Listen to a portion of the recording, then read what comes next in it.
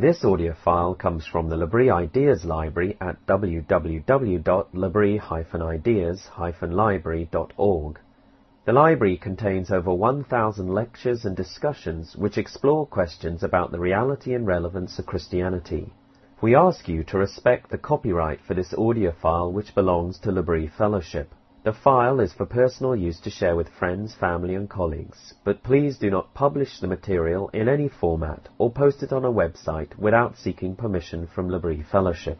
Please note that views expressed in the lecture and discussion time do not necessarily represent the views of L'Abri Fellowship. So tonight, if you haven't been here for Baptized Imagination 1 and 2, you might be a little nervous that you've just stepped into part 3. Don't worry if you haven't heard the previous lectures. I try to make sure there's something that you can walk away with, even if this is your first dip into this topic. And as with all of our lectures, or most of them that happen on Friday nights, they are uploaded to our podcast on usually a Tuesday or Wednesday of the following week. So you can always find them there as well. So just so you are aware of that. So, the baptized imagination, cultivating something of great constancy. As we get started here, there's a couple things I want to very briefly recap and have clear. The first thing is what the imagination is. What are we talking about? Kind of basically, and I gave 2 whole lectures about this, so this is going to be very probably insufficient recap. But to start with, I just want to have on the table that imagination isn't just our ability to make stuff up, stuff that's not real. It's something more, something deeper, let's say it that way, than that. It's what we can call our integrative faculty. It's the thing that integrates stuff, especially because we're getting data thrown at us all the time. Our imagination is what makes sense of that data. It makes sense of, it kind of pulls out the whole from what would rather be pretty random experiences. And another way to talk about this is, like C.S. Lewis did, he called it the organ of meaning. So an organ, just like you have a liver or kidney or whatever, our imagination is the organ of meaning. It's what we make meaning with. And so rather than being opposed to our reason and our intellect, like it often is kind of when it's talked about, imagination is actually what allows our reason to sort through data and then make the connections that allow us to act reasonably. So George MacDonald, who was a huge influence on C.S. Lewis and talked a lot about the imagination, he said it like this. He said, "The intellect must labor, workmanlike, under the direction of the architect, imagination." So they need to actually work together for us to have meaning and to kind of exist in the way that we think in the world. So this is really important for us to have on the table because I don't want us getting confused with what older writers called fancy, what in this series I've called fantasy, just sort of the ability to invent things that are, maybe fun but not real and just kind of made up. The other piece that I want to make sure is on the table is that as I've approached this topic, I'm not really thinking of people who think of themselves as creative as my main audience. So, because sometimes people are like, of course, creatives are imaginative and the rest of us are just normal, or whatever. And what I've been attempting to show is that everybody has one. Everybody has an imagination, whether we think we do or not, and that imagination is a really significant aspect of the image of God in each of us. So this is a real quick, just putting a couple things on the table for us to kind of work with, to start with. So how I want to really start is by giving a shout out to my friend, to a number of us, our friend, Chris Peters. Oh, come on, you can do better than that. Chris is a recurring visitor at this branch of L'Abri, and he's been following this series on our podcast, and he and I have been talking about it, and he's really helped me think a little bit about kind of where to take this. If you ever get the chance to meet him, he's actually someone who uses his imagination really well to ask really good questions. Yeah. So he sent me this massive email with questions and thoughts on this topic, and two of his questions are kind of what I want to summarize as our jumping off point tonight. So the first one is, how do we use our imagination and not lose the forest for the trees? So in churches or in the world around us, we see people, and maybe we are people, who get very focused on one thing to the exclusion of many other things that are important and real. Maybe in a church it could be a particular doctrine that's always foregrounded. Maybe it's a certain political viewpoint that sort of colors everything. And that's not necessarily always bad, but it can lead to a kind of myopia, right? A distorted picture of reality. And I think as we're all familiar with and have experienced in our culture and our world, it can lead to really serious division and even the inability to talk across differences. So how can imagination, our integrative faculty, help us avoid that conundrum?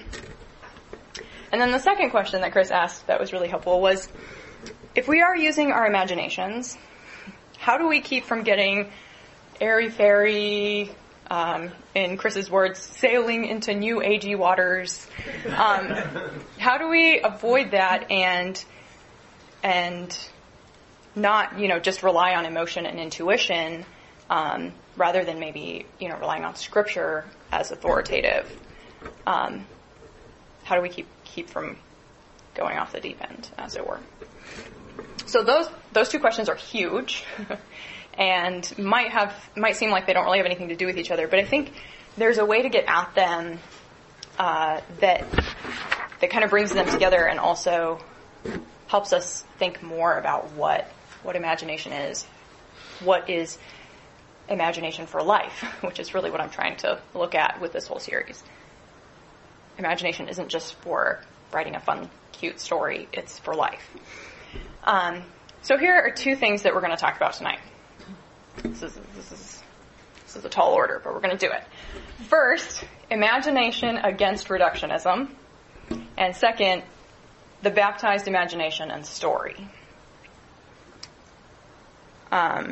Yes, this is going to be one lecture. It's going to be about an hour, I promise. So the way this is going to look outlined for you is, first, I'm going to talk about imagination against reductionism. What is a person? 2, story. What story am I in? 3, imagination against reductionism again. If not formal obedience to power, then what? And 4, story. How do I get the story into me? And then we'll conclude. Don't be overwhelmed. This is how we're gonna alternate between these two sort of big ideas. Another thing I want to note, and maybe you gathered it from the PowerPoint up here, is that I found using the metaphor of drama, of theater, really helpful in thinking about imagination. And in fact, if I was going to retitle this lecture, even though it already has a quote from Shakespeare in the title, I think I'd just call it "The Play's the Thing." The play's the thing. We're talking about story, and I think plays or dramas are the most helpful mode of story to use as a metaphor if we're talking about this, rather than a novel or a movie, for a number of different reasons that I think will become clear, but partly because drama's rehearsed, and it involves all of our senses in real time. And it's one of our oldest forms of storytelling as humans. Novels rise pretty much at the same time as modernism, which is significant and important. We can talk more about that later. And so I wanted to go with something that was pre-modern, which is what drama is. So anyway, that was just a side note for the metaphor that I'm going to be using for a lot of examples. So first of all, imagination against reductionism. What is a person? This is just like one of the biggest questions of philosophy ever, but we're going to talk about it a little bit. What is the core of a person? Like, how do we fill in the blank? I blank, therefore I am. And the thing that I know this has been the true for me and for those of you who've been following this series, if the study of imagination has shown you anything, I hope it's shown that to have a true understanding of what a person is, we can't just reduce them to one thing. A human being is not just a mind. A human being is not just biology, or just their emotions, right? And our lecturer last week actually really helpfully pointed out, and some of you will remember, that the Bible uses the language of the heart to talk about the core of a person. And by the heart, it doesn't mean like we usually do our emotions. It means all of a person. Reason, experience and memory, intuition, emotions, will, desires, even our guts. It's like connected to our bodies. And so imagination helps us think about this in a non-reductive way, I think. We'll get to that. So in the last lecture that I gave on this topic, I used a passage from Shakespeare, where Shakespeare, I think, is giving actually an amazing apologetic for the imagination, but he puts it in the mouth of this character named Theseus, who is dismissing imagination as a way of knowing truth. And this is how Theseus starts his speech. He says, "Lovers and madmen have such seething brains, such shaping fantasies that apprehend more than cool reason ever comprehends. The lunatic, the lover, and the poet are of imagination all compact." So this Theseus he's talking to his brand new bride, Hippolyta. They're talking about this strange report that these 4 young people have brought back. These 4 young people have been cavorting in the woods all night. It's been crazy. Fairies, magic flowers, weird stuff. And Theseus says that their story is more strange than true. Theseus is the man with cool reason. He's a cool dude with cool reason. And he's going to explain away the poet's art. He's going to bundle it up with lovers who are blind. We know love is blind. And madmen are full of nonsense. So he's going to bundle that all together and distance himself from it. The lunatic, the lover, and the poet are all of imagination all compact. And I am none of those 3 things.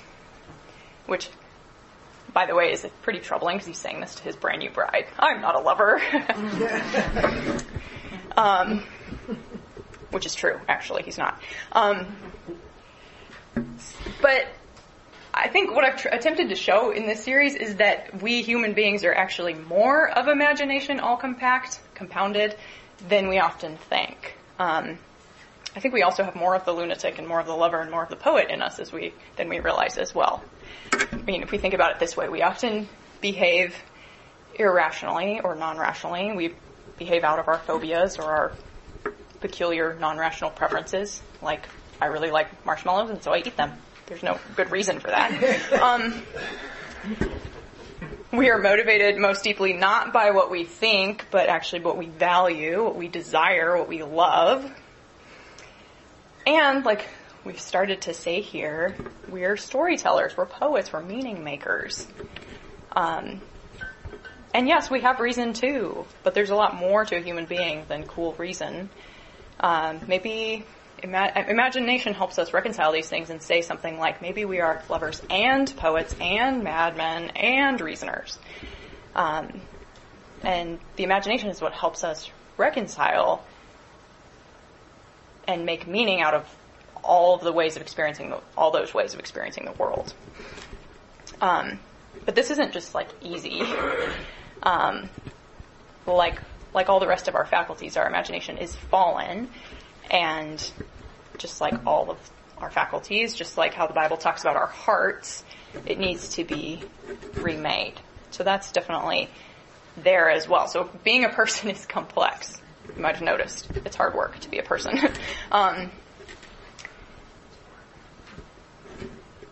So I think practically we as humans actually do resist being reduced to just brains quite a lot, whether we think we do or not. And one of the ways we resist this reduction is by the ways that we make meaning. We can't help it. We do it all the time. We're always interpreting our experiences so that they mean something. And that's using our imaginations. And the main way that we make meaning is we tell stories. We narrate about things. So if you come to stay at L'Abri, a very common first question, which is very intense, we get it, is, so what's your story?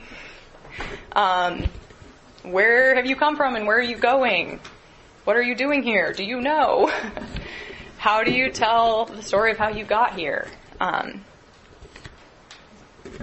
So in this book that I'm drawing on quite a lot, whether I'm directly citing it or not, this is informing a lot of my thought here.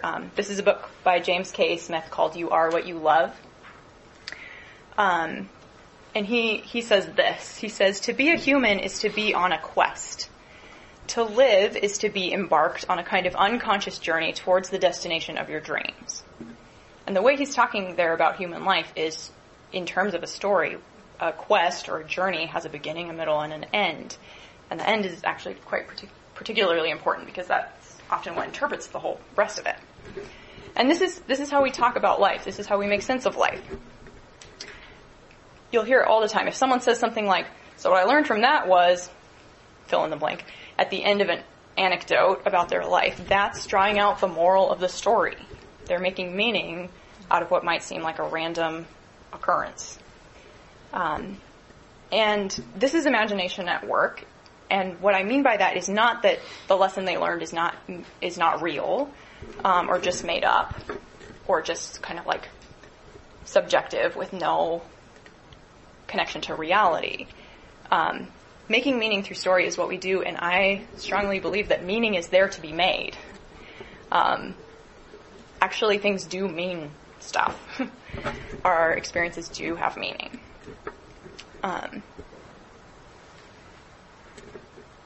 So the way we come at life, we're always already making something with the raw material that is our lives when we organize them as stories. But if we think about this seriously, I think we will have to admit that our lives aren't just like blank canvases for us to make whatever picture we want. Our stories don't start or end with just us. We didn't just pop out of nowhere. And so we can't actually just make up the story. It's not choose your own adventure. You can try that, and some people live quite successfully for a long time that way, but at some point, reality's gonna hit back a little bit, or a lot, because we're already in a story. So, that brings us to our first story question. What story am I in? And this, like what is a person, is one of the great questions of philosophy that people have spent generations trying to answer. It's another way of asking, really, what is the good life, if you think of philosophy in that way. And if you haven't ever asked this question, what story am I in? If you don't take anything else away from tonight, that's your homework. Ask that question. And think it through. Put your imagination to work. What story does the way you narrate your life tell? In this book called The Drama of Ephesians, which sounds very niche and particular, but it actually was really helpful in thinking about the imagination. He has the author, Timothy Gombis, has a section called The Imagination and Its Function in here. And he offers some questions that can help us answer this question. What story am I in? He says, all these things, our relationships, our history, location, our upbringing, etc., and many more go into shaping the way we conceive of the world and our place in it. What is it all about? What is the overarching logic that ties it all together? Which set of people are good and which are bad? Does the future look promising or threatening? My imagination informs how I behave towards others and sets before me a range of potential options for conduct in any situation. The way that you answer these questions is going to set up the story that you think you're in, and the way that you act because of the story that you think you're in. So there's really two questions here. What story do I think I'm in? What story does my behavior demonstrate that I think I'm in? And is that the story that I'm actually in? Is the story that I tell myself, that I situate myself in, the real story? Is it the true story? Obviously, I'm working from an assumption here, a huge assumption, which is that life isn't choose your own adventure, that there actually is a real true story. It's not just about finding your own story and your own truth. So if you have more questions about that, we can talk about that in the discussion. But that is an assumption I'm working from. And these are important questions for everyone to ask, whether you're a Christian or not. But if you are a Christian, you maybe are realizing that there is a story that you're supposed to find yourself in. There's a right answer here. And the question is, is that the story that you act like you're in? So we're going to talk for a minute about this story. This is the story that I'm assuming is the story. There are lots of ways to summarize this story. In shorthand, we sometimes call it the gospel. Or we might use categories like creation, fall, redemption, restoration. So those four categories are kind of summarize the story for us. The arc of the story goes this way, actually, not this way. This way. Creation, fall, redemption, restoration. Creeds that we recite help us sort of summarize the story. So here's my attempt using the Nicene Creed. God the Father Almighty created heaven and earth, all things visible and invisible. And it was very good. Human beings made a choice to reject that goodness and define good on their own terms. And the result was suffering, pain, destruction, and death. So God, being rich in mercy, set out to redeem humanity, to buy them back from the slavery into which they had sold themselves. That middle bit, that's not in the creed. That's all summed up in this next phrase, for us and for our salvation. Jesus, the Son of God, very God of very God, true God, came down from heaven and by the Holy Spirit was incarnate of the Virgin Mary and became man. For our sake he was crucified under Pontius Pilate, he suffered death and was buried, and rose again on the third day. He ascended into heaven and is seated at the right hand of the Father. He will come again in glory to judge the living and the dead, and his kingdom will have no end. This story, like all really good stories, actually resists summary. Resists easy summary, anyway. And I think that's one reason the Bible is so long, and also why we see the same stories told again and again in different ways. For the sake of this lecture, I'm going to use language that Gombis actually uses in the drama of Ephesians. He calls it God's drama of redemption. I think that's a really helpful title for this story. So in his book, Gombis makes the case that the book of Ephesians is designed to tell this story in a particular way so that the believers in Ephesus can find themselves in the story and be characterized, become the characters they're supposed to be within it. And he writes this. He says, a gospel-shaped imagination is necessary for the church to become a faithful and joyful cast of players and to effectively participate in God's drama of redemption. I think this is really helpful. I would expand this beyond the book of Ephesians. I think this is the story of the Bible. The Bible isn't primarily a handbook of rules or a guide to life. It's the story of God's drama of redemption, and it characterizes us. It's designed to help us be characterized in that story.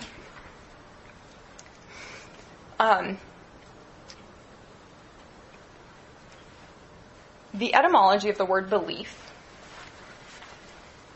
so the history of it, where it comes from words that mean to hold dear, to desire, to trust, and to love. To believe, in that sense, is to love. So to believe the gospel, to believe the story of God's drama of redemption, isn't just to mentally assent to some propositions about who Jesus is. The New Testament authors never describe belief in this way. They talk about believing with your heart, with your whole core self. Believing as loving, believing to live out of that. Another way to talk about this is to say believing the gospel is about being brought into a story, into the story. Okay. So in Shakespearean times, technically pre-Shakespearean times, it shows up as a device in a couple of Shakespeare's plays. Actors acting troupes would often mime out a summary of the play at the beginning, a summary of the plot, before they performed the actual play. It was kind of like to give the audience a preview of what was about to happen. But it was not like a preview like we see in the movie theater. It was like preview with like all the spoilers. Like, this is the whole story, this is what's going to happen. But it was just mimed, they didn't talk. And so, in this series, we're talking about the baptized imagination. And in the very first lecture, I don't know if any of you remember this, but I said, if you have been baptized, do you realize that you are an actor? You have acted out, like millions of believers before you, the great drama of the reality of God's redemptive work. Your baptism is like that mimed plot summary at the beginning of the play. Now the play is going to happen. It's going to unfold in your life. It's unfolding across the history of the world. But that's the story of the rest of your life. So I come from a Baptist tradition, and I really appreciate total immersion. Partly because it's so dramatic. It really dramatically acts out the story of what baptism is telling, which is dying with Christ, being buried under the water like Jesus was buried, and then rising again, sparkling and sputtering and awkward and like a brand new baby, kind of like, what just happened, into new life. And I think that's I think that's important to realize when we're talking about baptism. That's what we're talking about. That's the story that's being told. And obviously different traditions act this out in different ways. When I was growing up, I had a friend who was baptized in a river. And she went into the river wearing her oldest, grubbiest clothes. And then when she came out, like after the baptism was complete, she changed into new clothes, and then she threw her old clothes downstream, like so they'd wash away downstream. Which that's not exactly environmentally friendly, but it was really powerful, and really kind of embodied the way that the New Testament talks about believing what happens. I mean, the New Testament talks again and again about being clothed with Christ. There's all kinds of metaphors that are used. All that to say, if you've been baptized, that's your story. That's the story that you're in.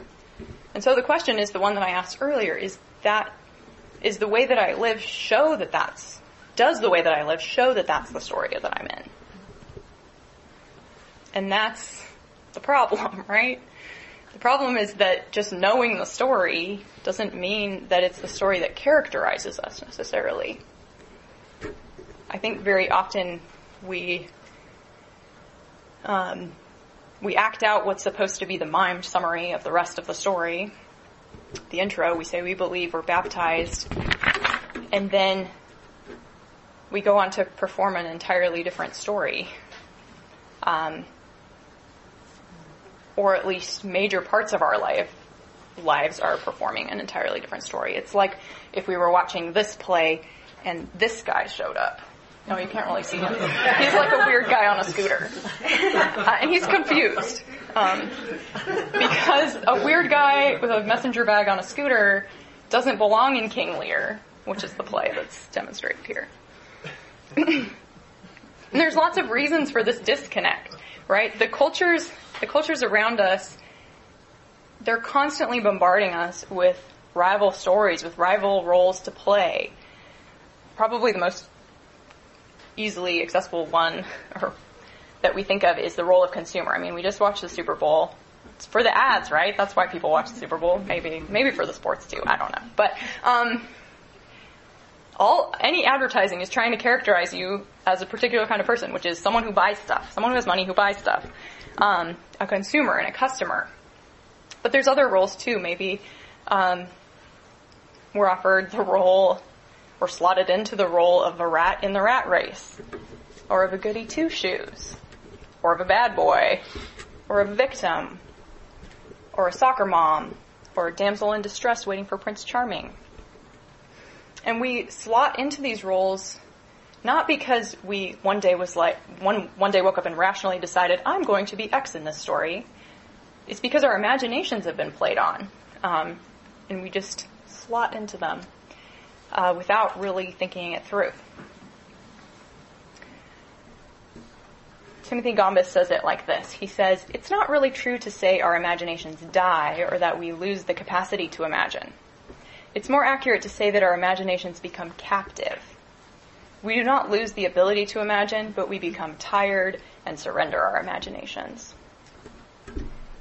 We reduce ourselves, and we are reduced from the amazing new creations, the glorious sub-creators, as Tolkien puts it, that we were made to be, living out God's redemptive story in our lives creatively and lovingly. And we become static, maybe like Theseus, who we quoted earlier. Maybe satisfied with just consuming the rival stories that our culture offers us. Maybe stuck in familiar and safe legalistic ruts. If I check these boxes, I'll be good and it'll be fine. Or maybe we just get fixated on one aspect of the story. Losing the forest for the trees. Maybe we just focus on one thing. Total depravity. Or God's sovereignty. Or maybe a particular gift of the Holy Spirit. These are very common ones that show up. We lose the forest for the trees, or we lose the forest for a shopping mall parking lot. So what I'm getting at here is it's not enough for us to know what story we're in. We also need to get the story into us somehow. And sometimes we think the solution to this problem is to impose rules on ourselves or on our communities to make us look like the characters that we're supposed to be playing in the story. Put his cape on this scooter guy and we'll be good. He'll be good. He'll just blend right in. It'll be fine. We think the solution is rules and information, but that's actually not taking seriously or realistically what people are and how we're actually made to live.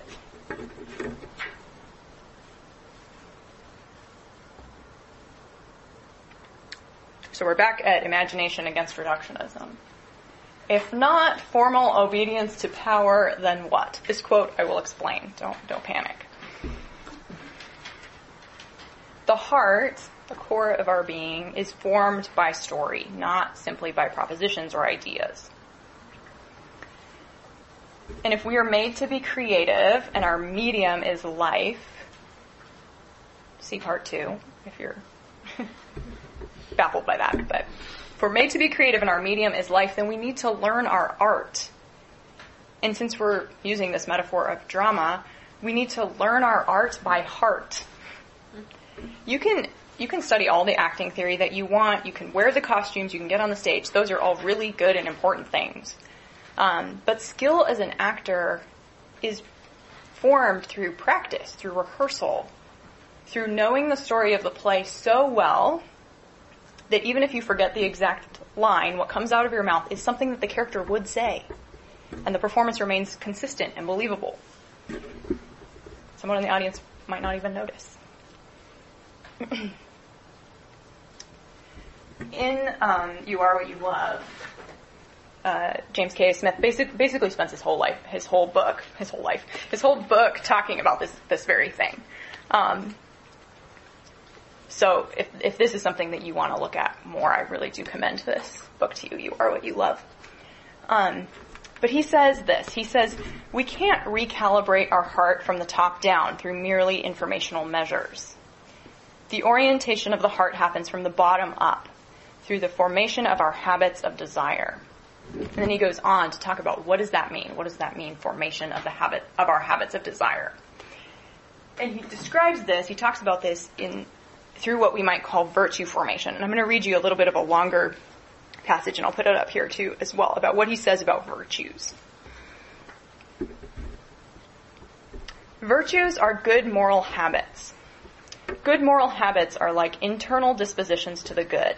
They are character traits that become woven into who you are so that you are the kind of person who is inclined to be compassionate, forgiving, and so forth. Virtues thus are different from moral laws or rules, which are external stipulations of the good. In fact, There is an inversely proportionate relationship between virtue and the law. The more virtuous someone is, that is, the more they have an internal disposition to the good that bubbles up from their very character, the less they need the external force of the law to compel them to do the good.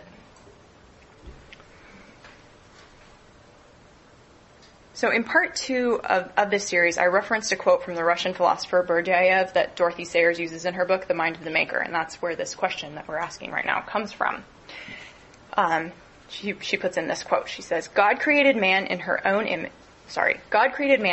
own image and likeness, i.e., made him a creator too, calling him to free spontaneous activity and not to formal obedience to his power. And I think this is what Smith is talking about when he talks about virtue and that inverse relationship between virtue and the law. The more that it's an internal disposition to the good, the less you need external imposition of the good.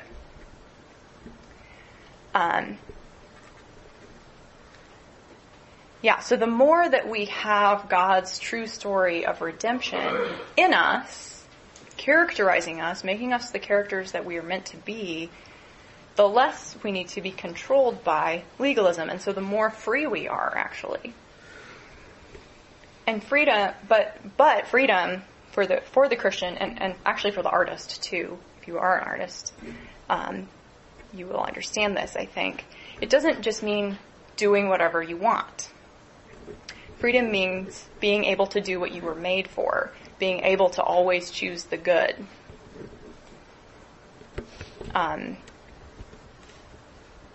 That's really important to recognize that, freedom doesn't just mean choose your own adventure. Later on in The Mind of the Maker, Sayers says, the business of the creator, if we are creators, made in the image of God, the business of the creator is not to escape from his material medium or to bully it, but to serve it. But to serve it, he must love it. I had a choir director who would say something like this. He would say, great, you are all singing it absolutely correctly. Every note is right. But what are you singing? Think about these words. Think about where you're going to be singing this. This was a church choir. Singing in the context of corporate worship. Think about that. And then we'd sing it again. And he would say, yes, now you're being artistic. Technical correctness is very important. It's arguably how an artist serves their medium. But there's a difference between technical excellence and virtuosity. And there's a reason virtuoso and virtue come from the same place. A virtuoso is someone who has virtue. They have great technical skill. They serve the medium. And they love it. And they're totally free in the way that they play. It's the sense of freedom of being able to always choose the good, always choose the right note. I mean, if you watch, I don't know, some virtuoso, Itzhak Perlman on the violin or Yuja Wang on the piano, watch them play. They're so good. They're having a great time. There's not a split between technical excellence and great joy, and this is what creative, free, spontaneous activity looks like in service to the medium. I don't know how to describe it. Just go watch them. Go watch a virtuoso and think about what that means. So, what does the Bible say about this? The book of Galatians talks about it this way. Paul writes this, "You, my brothers, were called to be free. But do not use your freedom to indulge the flesh. Rather, serve one another in love. So, I say, walk by the Spirit, and you will not gratify the desires of the flesh. The fruit of the Spirit is love, joy, peace, patience, kindness, goodness, faithfulness, gentleness, and self-control. Against such things there is no law." And these fruits of the Spirit are virtues. It's also really important, I don't want to overlook this at all, that these are fruits of the Spirit. There's someone else working here. The Spirit is working here. And it's really interesting that these fruits are contrasted earlier in part of the passage I don't have up here to the acts of the flesh. It's acts versus fruits. Fruits grow up and out of a particular kind of tree that's rooted in particular soil. Virtues grow out, are grown by the Spirit in us out of the story that we're rooted in. So we need to grow in virtue. We need to get the story into us. I'm going to head into our last section here. How do I get the story into me? What story am I in, but how do I get the story into me? And I've got 3 kind of areas that I'm going to talk about, and then I hope in the discussion we can talk about some particular practicalities of what this could look like. So the first one is know and tell the story multimodally. Multimodally. A mouthful, but it's the word that fit. I mentioned earlier that I've been really enjoying this metaphor of drama, and partly I find it fruitful because a play is multisensory, like we talked about. And I'm not talking about a minimalist, modernist monologue of one person on a black stage. That's not what we're talking about. We're talking about show, big show. My kind of play. And a play obviously involves a script and characters, like what you would read if you were just reading a play from a book of plays.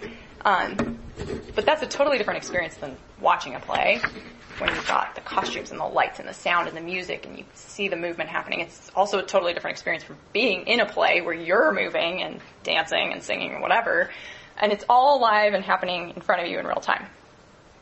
And that's sort of what I'm getting at when I talk about multimodally. This is like a pedagogical word. If you're learning to be a teacher, sometimes you'll hear this, and it's talking about it's important to learn things in different ways. You probably all experienced this when you were in school. If you think about the classes from school that you remember the best, maybe the lessons that you feel like maybe became a part of you, got into you somehow, the chances are there was probably more than one sense involved. So you maybe did, listen and take notes, kind of traditional way of learning something in a classroom. But you probably also had images to work with.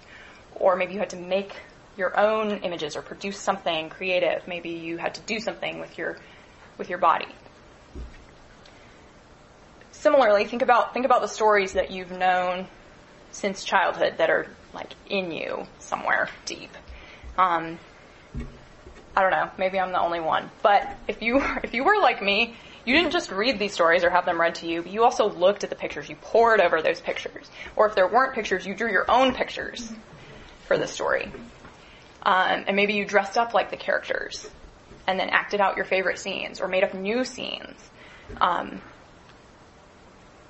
That's how the story got into you, through all of those different ways. I know King Lear not just because I've read it a number of times and because I've written about it and watched it performed, but also because my literature professor had us act out scenes in the parking lot with McDonald's ketchup packets for blood. It was amazing and messy. So do we know and tell the story, capital S story, the true story that we're in multimodally? And this is really a call to creative work. How can we retell the story using our talents and our skills, the modes that are available to us, the medium of our lives? And if you are an artist, obviously this is maybe even sparking ideas in you, or it's something that you do already. But even if you don't see yourself as an artist, how do you tell the story over in the ways that you tidy a room, the way that you raise your children, the way that you plant a garden, the way that you do your job? I can't answer that question for you. You have to use your imagination.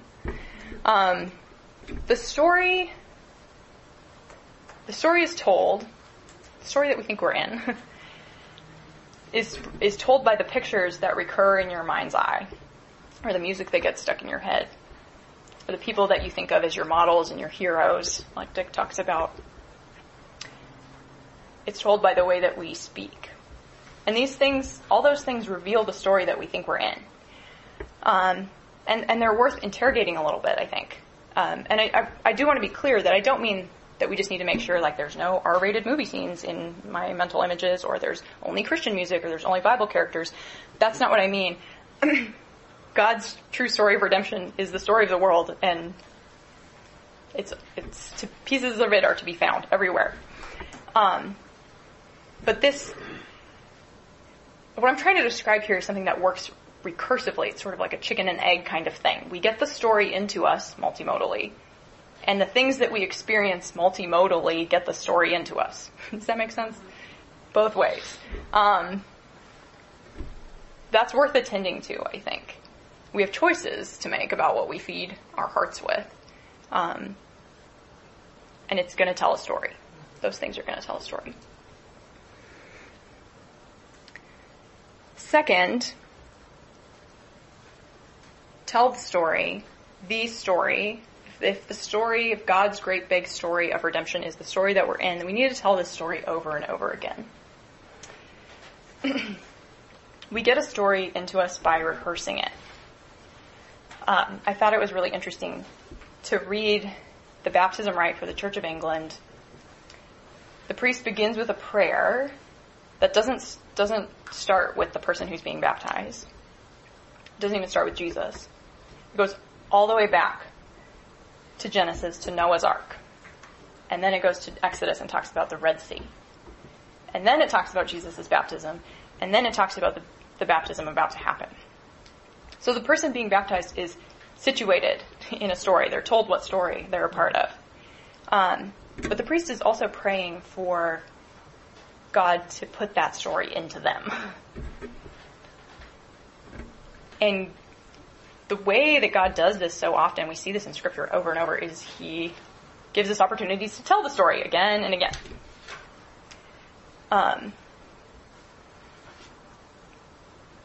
In pedagogy and learning, especially in classical education, memory and practice are super important. You memorize tons of stuff if you're in a classical school. And stories get into us through repetition and through habit and practice. Smith talks about this by talking in terms of liturgies, whether they're called that formally or not. Liturgies, repeated practices, is how we're shaped. And he talks about it like this. He says, liturgies work affectively and aesthetically. They grab hold of our guts through the power of image, story, and metaphor. They speak to our senses. They get under our skin. The way to the heart is through the body and through rehearsing. An actor memorizes her lines. She can do that on her own. But she has to practice her cues over and over. The cast has to block out where to move precisely so that everyone hits their marks at the right spot. Rehearsals are really essential. Throughout his book, You Are What You Love, Smith says, what you do does something to you. So our habits, even our unconscious ones, are forming us. And they get us a story into us. And is it the story? Jesus knew that we needed rehearsals. This is why the sacraments are the way that they are. They aren't just things that you say.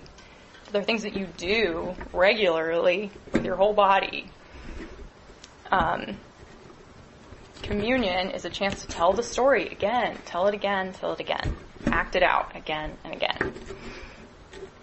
And communion, I think, is a really good example that segues beautifully into the third area here, which is tell the story all together.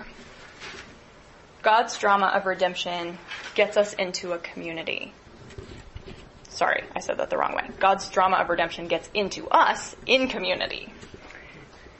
It also gets us into a community, but that's another point. So I've already talked a little bit about worship, about liturgy. Yes, we can worship individually. We can have our own private, ordinary, at-home liturgies and practices. We've got a book that lots of people read when they come here called Liturgy of the Ordinary, which is an excellent book. But the drama that we enact in miniature in our baptism isn't just our own private drama. It's the drama of God and His people across time. Our corporate worship with God's people isn't just what Christians do. Christians go to church on Sunday. That's what they do. It's actually vital to the formation of our imagination so that we live in the story and let the story live in us. Colossians 3:16 says this, Let the word of Christ dwell in you richly in all wisdom, teaching and admonishing one another in psalms, hymns, and spiritual songs, singing with grace or with gratitude in your hearts to God. How does the word of Christ, the story of Christ, dwell in us? It's when we teach and admonish each other through our corporate singing, which is not how we usually think about corporate singing. At least not in a lot of the traditions I've been a part of, or churches I've been a part of. So notice in this verse, singing isn't just praise directed towards God, though that is good, important. And it's also not primarily expressive, me just telling God how I feel about him. Here in Colossians, corporate singing is formative. It's for each other. It's to teach and admonish each other even. That's a strong word, admonish. It's for getting the story into us. It's for correcting us when we start drifting off into other stories that aren't true or aren't big enough for reality. Baptism is an initiation into a people. That's one way of describing it. And in a lot of traditional baptism rites, the person being baptized has to have people with them. So if they're an infant, they have to have at least 3 godparents, according to the Book of Common Prayer. It's very particular. They have to have 2 of their own sex and 1 of the opposite, at least. If someone of riper years, as the Book of Common Prayer puts it, is getting baptized, they have to have at least two sponsors. And the job of these sponsors, according to this rite, is to call upon them, the baptismal candidate, to use all diligence to be rightly instructed in God's holy word, so that they may grow in grace and in the knowledge of our Lord Jesus Christ and live godly, righteously, and soberly in this present world. And I think whatever your baptismal tradition is, this is really instructive to us. We get the story into us by having mentors and sponsors and people we live with who will call upon us to live out the story of God's word and whom we can call upon. The baptism rite also calls on the whole congregation. If you've been baptized, you've been initiated into a people. And this isn't a people in the abstract, though of course we are part of the communion of saints, global church, past, present, future. That's true. Part of cultivating the imagination is not leaving things in the abstract. That's really essential, actually. And so, I'm going to be really blunt. If you're a Christian, you need to be in a local church. And if you're not sure how to find a local church, or if you're not sure what you should be looking for, this is a great question to ask. Do they tell the story, the whole story of God's redemption? And not just do they tell it in words from the pulpit, but do they tell it in their liturgies of worship? Do they tell it in the songs that they sing? Do they tell it in the way that they welcome people? Do they tell it in the way they talk about other churches and other groups of people? In other words, do they tell it multimodally? Do they tell it over and over again? And do they tell it all together?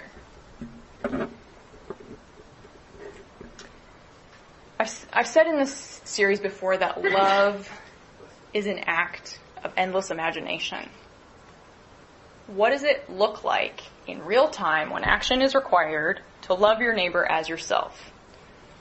Look at the person next to you right now. Your real, actual neighbor. We're not talking about the neighborhood of mankind or something like that. I don't know what that means.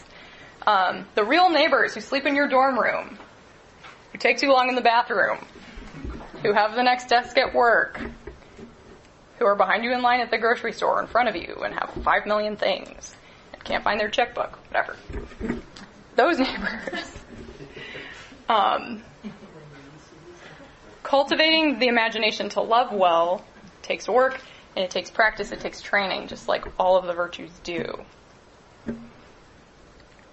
Oh, I don't have it on here. I just have to read it to you from here. Hebrews 10:24 and 25 says this: "Let us consider how we may spur one another on toward love and good deeds, not giving up meeting together as some are in the habit of doing, but encouraging one another." When the New Testament uses this language of one another, it's talking about the church. It's talking about God's family, God's people. Corporate worship, meeting together, worshiping together, encouraging one another. This is where that considering how we may cultivate love and good deeds happens. This is where it happens. We do this considering together. God's great big redemption story is not a one-man or one-woman show. It's not even a two-man show. Me and Jesus, starring me and Jesus. It's a show with an ensemble cast. And we learn the story that we're in, and we get that story into us by participating in that ensemble. All right. Let's wrap this up. In a good play, everything matters. Every detail contributes to the whole, and the play emerges, if it's a good play, it emerges as something with an integrity, something that holds together. Like we've talked about, so often our lives seem to be haphazard, they're disintegrated. They lack integrity. As our integrative faculty, the baptized imagination can help reorient us so that we are characterized by the actual true story. The baptized imagination helps us get the story into us so that we know it inside and out, viscerally, which means literally with our guts, just as much as with our brains. And this is how we grow in avoiding single focus on one thing, myopia, that fixation on one thing that is the only thing that gets foregrounded. And this is how we keep from drifting into new agey waters. Scripture isn't just authoritative because it gives us doctrines to assent to, or because it tells us what to do, imposing external restraints on our behavior. It's authoritative because it is the true story of our lives, because it's the only story that's big enough for reality. The play's the thing. Knowing the story like this reorients us to the end of the story. And Ephesians says it like this: when the times will have reached their fulfillment, to bring all things in heaven and on earth together under one head, even Christ. The end, when all things are finally reconciled to Christ, to God in Christ, finally reintegrated and rightly ordered. When we inhabit this story, when we are reintegrated by this story, the free spontaneous activity of that quotation is possible. Love and service of the medium of life is possible. The opposite of formal obedience to power is not choose your own adventure. Free spontaneous activity still includes obedience. But when we're characterized by the story and by the God who it belongs to, we're set free to choose the good in response to his love. We're set free to be virtuosos, to be artists in living. I'm going to end with these words from 1 Peter. These are words that have been chiming in my head throughout this process of thinking about what does it mean to be artists in living, to love and serve the medium of our lives. In 1 Peter 3, Peter's quoting Psalm 34, and he says this: "Whoever would love life and see good days must keep his tongue from evil and his lips from deceitful speech. He must turn from evil and do good. He must seek peace and pursue it." This is the language of integrity, of truth, and of faithfulness. Whoever would love life and see good days must be faithful to the story. He must resist reductionism in favor of pursuing peace, which is shalom, wholeness, completeness. Peace as defined by God's great, big, good drama of redemption. This is the something of great constancy that I talked about in the title. And this is the work that our baptized imaginations are for. So I'm going to end there. This was a lot. This was a fire hose. I I don't know if you felt like that. I felt like that, certainly while writing it. Good grief. Here's just a few sources if that's something that's helpful to you. But now we can definitely move towards a time of conversation, of questions, discussion. If you think of some of those maybe practical ideas, what would this look like? We can talk about that as well.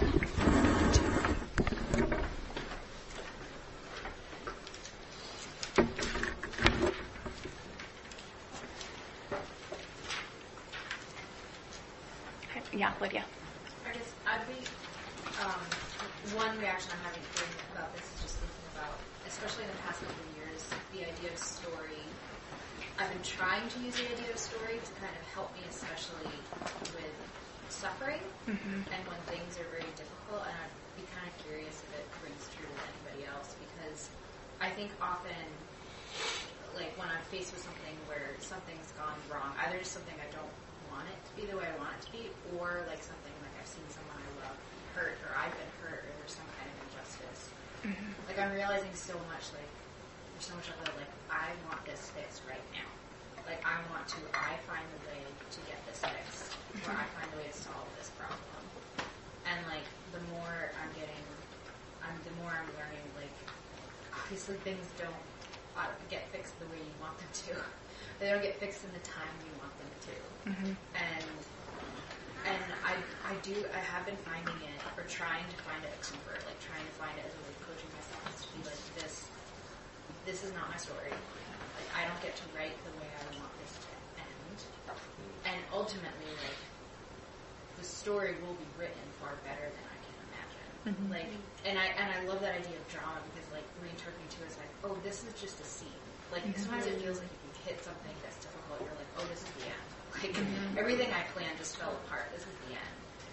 But then like, no, this is just a scene, and maybe this scene has to end discordantly for something else.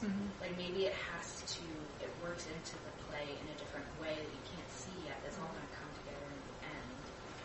And you can wait. You can wait to see how it, like you can show that patience. You can show that faithfulness, because you can be like, wait, I know something else is coming. I know something else will. Like I know there's a story writer behind this. There's a playwright who's going to write something far better than I can imagine. And like that kind of like humbleness to be like, okay, let's take this. Like let's take where God's going to take it, and then you can kind of move forward and continue in the play. And I don't know. It's something that I'm trying to think about, but I don't know if that kind of brings true to what anybody else is thinking about. Yeah, thank you for sharing that. That's really good. Yeah, Marty, do you have one of the things we've been dealing with some suffering issues in our family, and one of the things I've been so thankful for is the big story includes the story of the fall. And so seeing our stories in light of the big story you talked about, it is creation, fall, brokenness, redemption, future glory, I find incredibly helpful. And that's been drummed into us through Francis Schaeffer's teaching, the space-time fall in history, for many, many years. It's also drummed into us by our black pastor in our black church, who speaks frequently about the brokenness, the fall, and the perniciousness of the health and wealth gospel, the idea that bad things never happen to good people. That is a pernicious teaching. It's nothing to do with the Bible story or reality. Bad things happen to all kinds of people, including very godly people. We don't always understand why, but it's having that framework of the big story. We are in a broken world. We're, as Dick's lectures, living in the shadow of the fall. We have to learn how to live in the shadow of the fall with the hope of glory, and with trusting, as you said, trusting God's particular story for me. But the background of that big story I find incredibly helpful. Yeah. I think about, you mentioned in song how we remind ourselves of that, and there's so many songs that I've noticed where they say, I know it's not the end because it's not good. Mm-hmm. And the story we're in does have a great ending. Mm-hmm. And that does help you with the suffering, to know that it is a scene, it is a chapter or whatever. And yeah, that both of those things are true, right? Like, we can find comfort in knowing that it's not the end, but also fully admit, this is horrible. Mm-hmm. This is awful. This is not how it was supposed to be. The fall is real, and it's real right now in this awful circumstance in my life, in this awful way I'm being treated, whatever. Both of those things are true. And I think that this is something I didn't fit into this lecture, but that's part of Imagination Against Reductionism, is that it helps us say "and" there instead of being like, but how can these both be true? It helps us hold paradoxes like that. Yeah. I don't know how it does that, but it does. Yeah, Lenny? This makes me think about how Tolkien talks about the great story, our lives as a story, and the wonderful term that he uses of the eucatastrophe, the final joyous turn. That there's catastrophe, and there's going to be catastrophe, but there is also going to be a eucatastrophe in which everything will be turned into something that is good, and it all there was purpose and meaning to everything that came before because of this final joyous turn of things. It's a wonderful concept. Yeah. I corrected myself earlier in the lecture. When I was in 5th grade, we had this plot map. This is a story. It's, rising action, climax, falling action, or there's conflict somewhere in there. Climax, falling action. And this is the shape, right? Like a upside down U. But that's actually not the shape of the big story. It's this way. It's a U. Yeah. It's falling action, the climax, and the rising action. Yeah, Marissa. I see the same pattern in music too. For a song to really, or a piece, whether it be a suite or a sonata or what have you, for it to really work, there has to be tension at some point. There has to be discord. It has to not make sense for it to then make sense. But I think we need to be careful not to think that the suffering in the story is just for the sake of the story, because the author of life has a purpose for that discord, for that suffering. It's not just for the sake of it to look better in the end either. It's a formative part. It's part of the story. Yeah. An integral part of the story, whether we may like it or not. And I also want to point out that these patterns that we see it just really shows me how art is not just a way of worshiping God, it's a reflection of God. It's and being a part of the art is just mind-boggling. It's not I'm creative and John's not, and we're just different kinds of Christians or whatever. It's really that we are part of the art. Yeah. Yeah, I agree. Thank you. It was really good to hear what you said. I was really struck by the comparison between reductionism and shalom. I've never thought to put those two in direct opposition to each other. But I think you're saying that reductionism strikes at shalom. I just wonder if you'd have anything more that you had wanted to share that you would share, or any more thoughts on that, just to round that out. It really, really struck me. I'd like to know more about it. Me too. I think thinking about thinking about shalom as wholeness, and then reductionism as obviously just taking apart. That's, the most basic, what I was getting at there. But yeah, I would have to think about that more too. I think in some ways it does, because it's one of the things I didn't talk about in the lecture itself is thinking about reductionism as synonymous with, similar to, whatever, idolatry. Idolatry, in the Old Testament is saying, we can't really handle this God that's on top of the mountain, so we're going to make a calf, because we'll reduce God down to this image that we can carry around. It's portable, it's safe, and I think we do that. We reduce people in that way too, by caricaturing or cartooning kind of real whole people, and I think in those ways, then you can see that it is against shalom and flourishing and wholeness and completeness.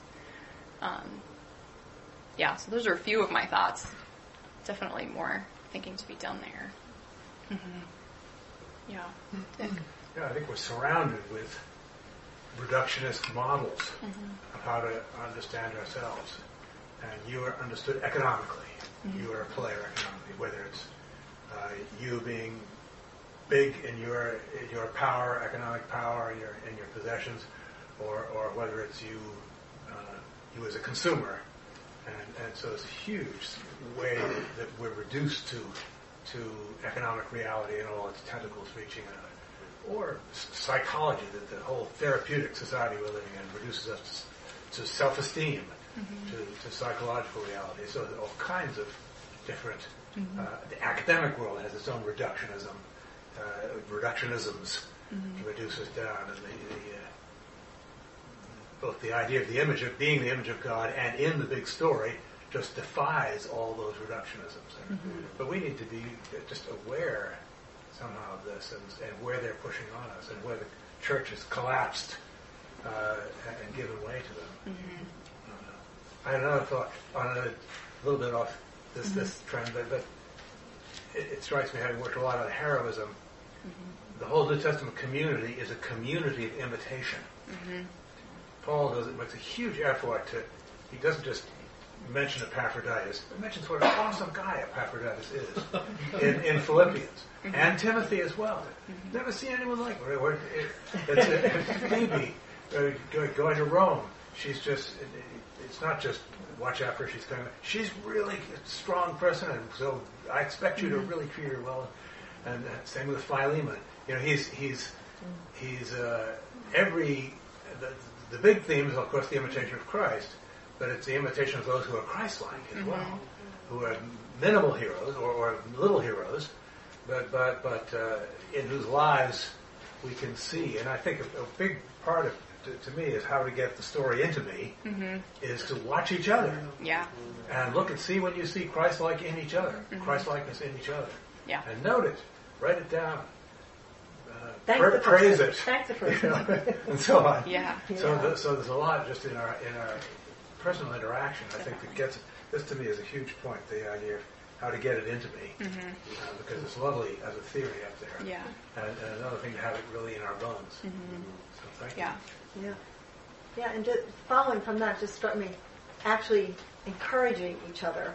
For example, when you see Christ-likeness in someone, telling them, because that helps build in them the desire for more. Saying, you really helped me in what you just said, or your example, or how I saw you handle that. That was really good. And that makes goodness attractive to me. Makes me want to be more like you insofar as you're like Christ. I think it's, we can do a lot more of that, of encouraging each other. Yeah, that's a really good point. Yeah, I think that idea, Dick, you've done so much work on heroism and this idea of models, and I think that's a really good question to ask when figuring out, like, what story do I think I'm in? What story am I putting myself in, and is it the true story? And is to think about, like, who are my heroes actually? And why are those people in that seat in my life? You know, those are really hard questions to ask and good, important ones to ask. Yeah. So, just in a small group earlier this week, people were sharing about how they could like stand out in the world, and she's like, well, everyone's miserable at work, and I'm happy, so they must see Christ in me because I'm happy and they're miserable. And I feel like that's the example we get a lot, like just happiness. And I think the way like that I project Christ is that like I meet people where they're at. You know what I mean? Like in any given scene that we're living out in our lives, it could be success or it could be failure. It could be a tragedy. It could be a triumph. And so I try to live my life in a way where I kind of like meet people with like where they're at. I'm not saying I move around work miserable all the time. But, I don't know. It's funny how there's just like, it's kind of like this set way of doing things. You know, it's not always that we're going to be this like happy, jubilant person. You know? Yeah. Because sometimes it's like there's reasons to be sad. Like, oh, that person's genuine and like they're embracing reality as opposed to just medicating themselves with Netflix or whatever.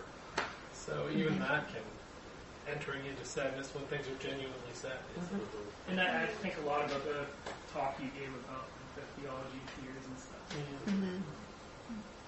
Yeah, because like if you're just happy all the time, are you telling the whole story? The story has the fall in it, and that's important to recognize, and that plays out, you know, in miniature, if you want to say, over and over again, all the time throughout our lives. Yeah, Joshua. I think that I have a question. But yeah, I really enjoyed this. It was like a fire hose, but it was like a fire hose of like maple syrup. Like, just in your mouth. Perfect. Really? All right.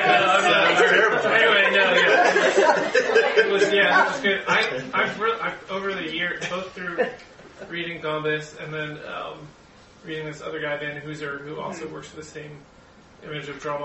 I found it helpful, maybe in a slightly different way than what you were talking about, Lydia. But like,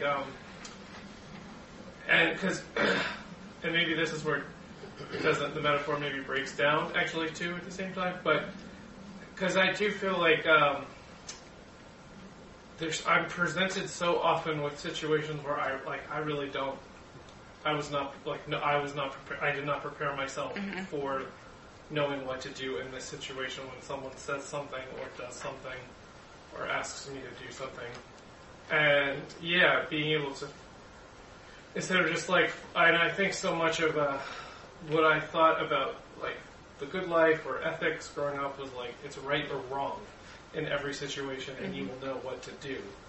There are two ways before you. And I do think there are moments where there are, two ways, but so much is like improv, and like people that know how to improv are people who actually know the character they're supposed to be, like know the story and know how to take it from where it is maybe to where it's going to go in like a believable way. And I found that helpful because I'm sure everyone who lives life also is just confronted with like, I don't know what to do in this moment, but I have to act. Right. And like knowing, even there's another philosopher who talks about like before you can answer the question of what should I do, you need to have already answered the previous question of what story am I a part of. Yeah. And like something about knowing the story has been very helpful for me in like, what do I do in this moment, either with my children or with myself or in the three or whatever. But anyway, I just really enjoyed and was very thankful for how you worked that image of drama. That was very helpful. Thank you. And what you were just saying makes me think about where Gambas talks about kind of the story you're telling informs how I behave towards others and sets before me a range of potential options for conduct in any situation.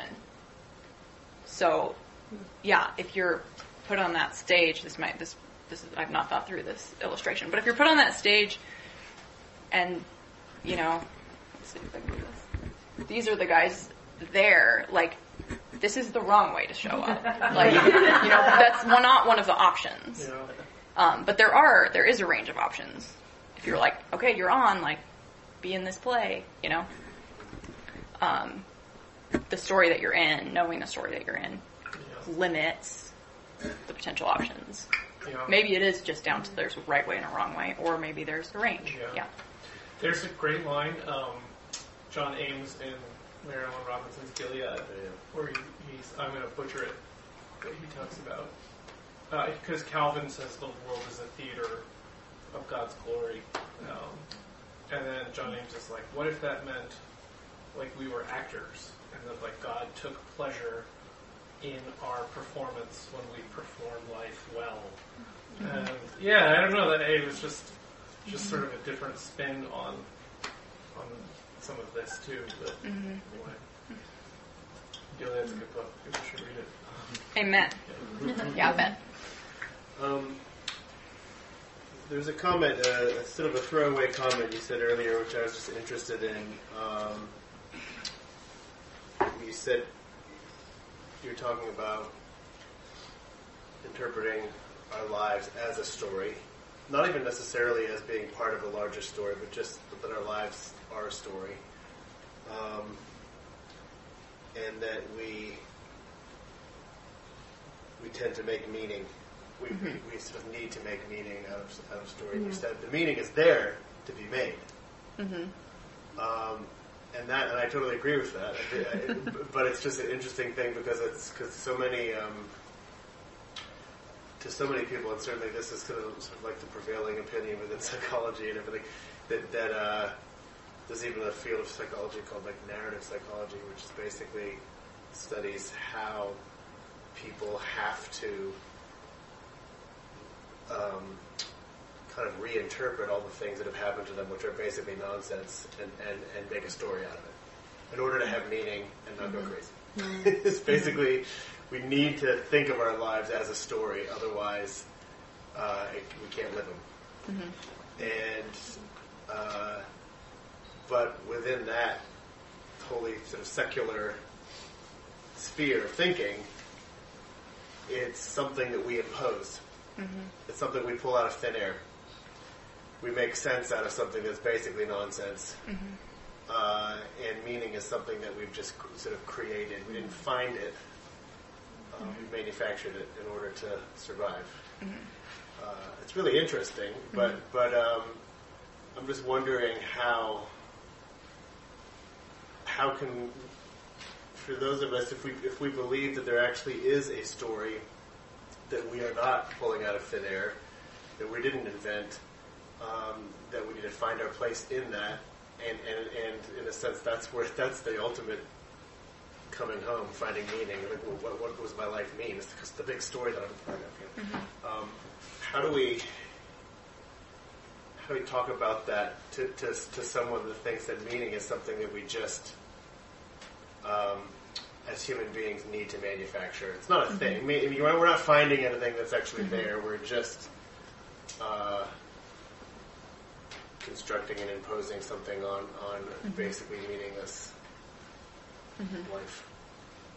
Because to some degree, it's understandable. To some degree, we do make sense out of a lot of stuff that's nonsense. Like a lot of this, like normal, boring, stupid stuff that happens to me, I don't remember it, and I don't tell people about it, and I don't, when I'm telling my story, I don't mention those things. We're very selective, and something important happens to us, and we look back at it in retrospect, and we're like, wow, that was really significant, and we tell that story as a turning point. We're creating a narrative. There's nothing wrong with that, but I'll just stop talking. But just finding meaning that's there, as opposed to. Yeah, I mean. I guess the question that I would have is how do we know how to do that if there isn't any meaning there? Like, why do we do that then? Makes life way harder to need meaning. Well, it does, yeah, in a lot of ways. And how can we know it really means anything if we just make up our own meaning for it? Right, yeah. It's not a very satisfying thing if you really think about it. To know that we were made to mean something by somebody who knows the whole story of everything is a much more satisfying thing.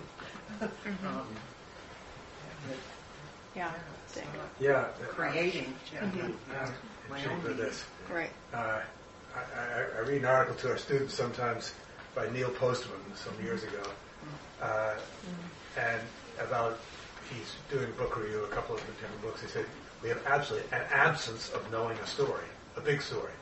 And he says if you ask people really seriously, what they conceive of as the big story is it began with an accident, and it will end with an accident. And here you are in the middle.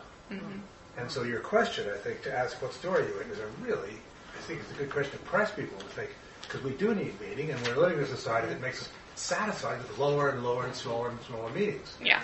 And because you lose track of the big ones, even being a moral person, well, who knows what morality is?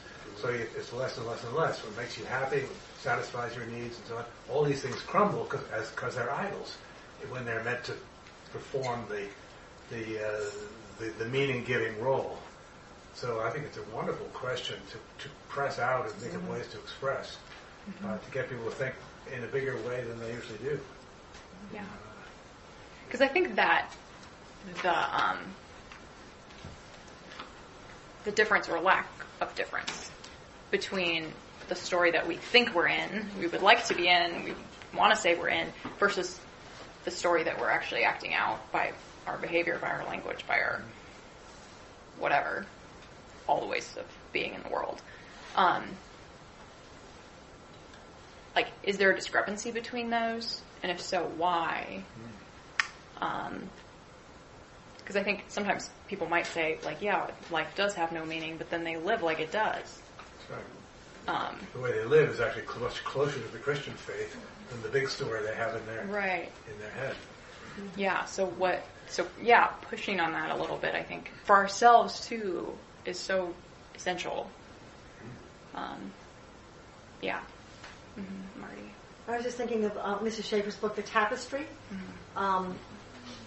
Looking at life, she gives the image that all we see is the backside of the tapestry right now, which is lots of knots and loose threads, knots. We don't see we may not necessarily see exactly how our story fits in the big story. But we will one day see much better when we see the front side of the tapestry, which is, but the whole thing is in the context of the big story that we do know, and the need to trust God for our lives, for the details of our lives, and so on, and for how it fits into how my story fits into the big story. And I think it's one of the reasons the Bible's so strong. Admonitions and warnings against going to mediums, against fortune tellers, somebody who's going to tell you what your story is ahead of time.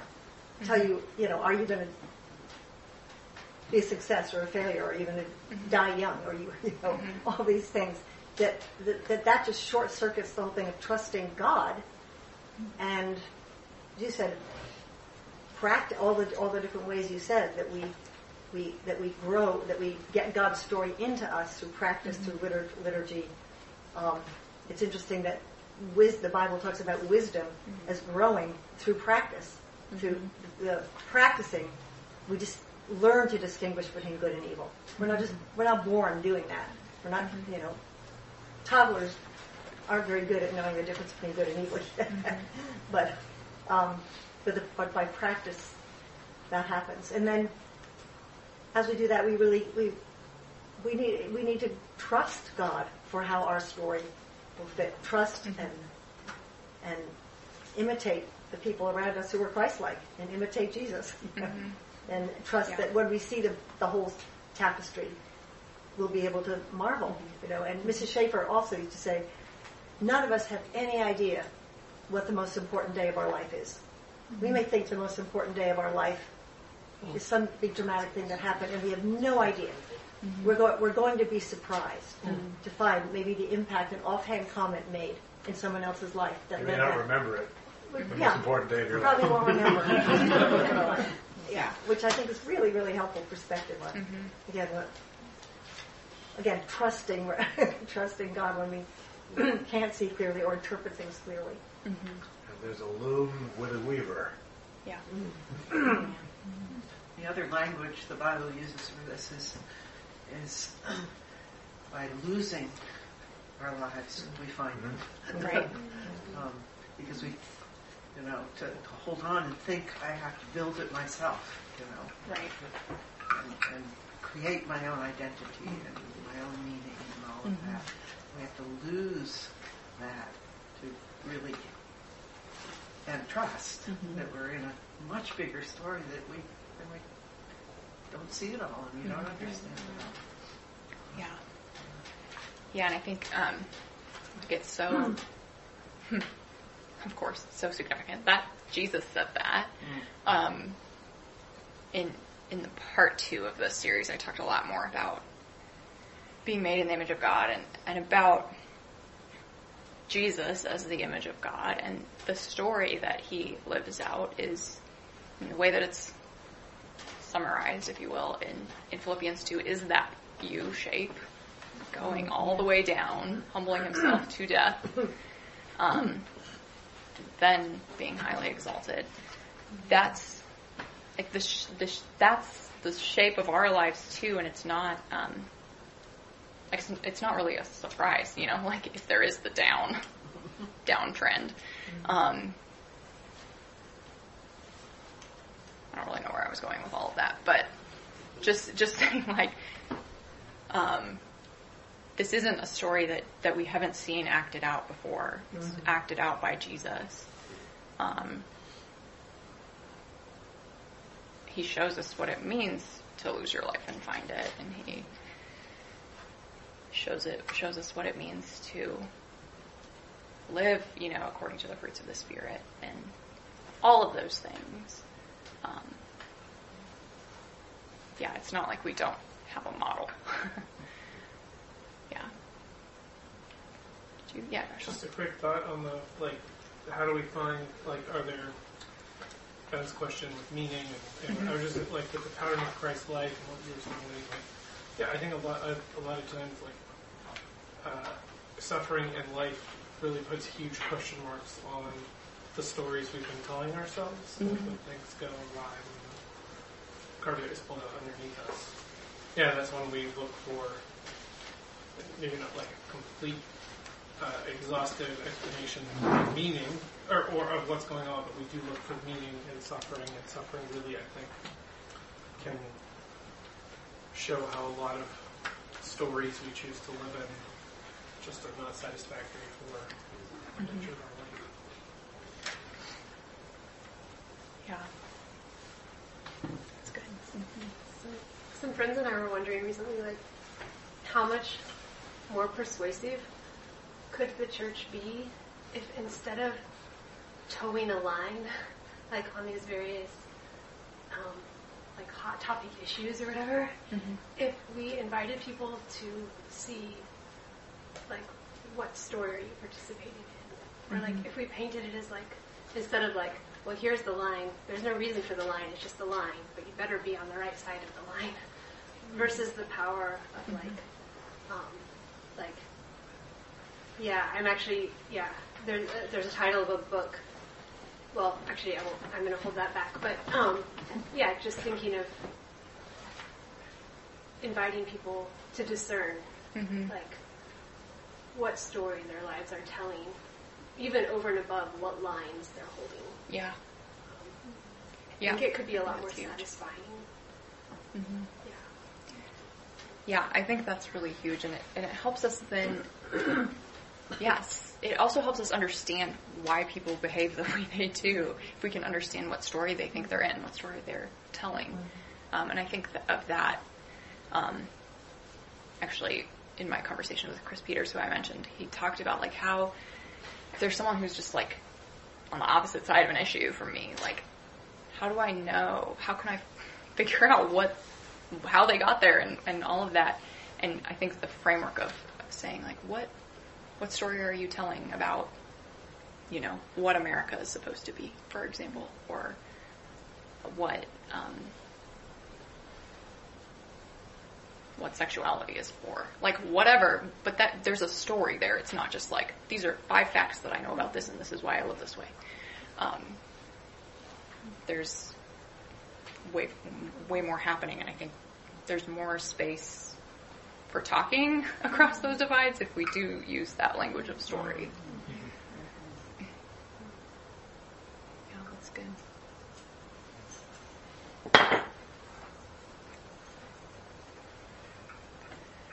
Well, thank you all for being here tonight.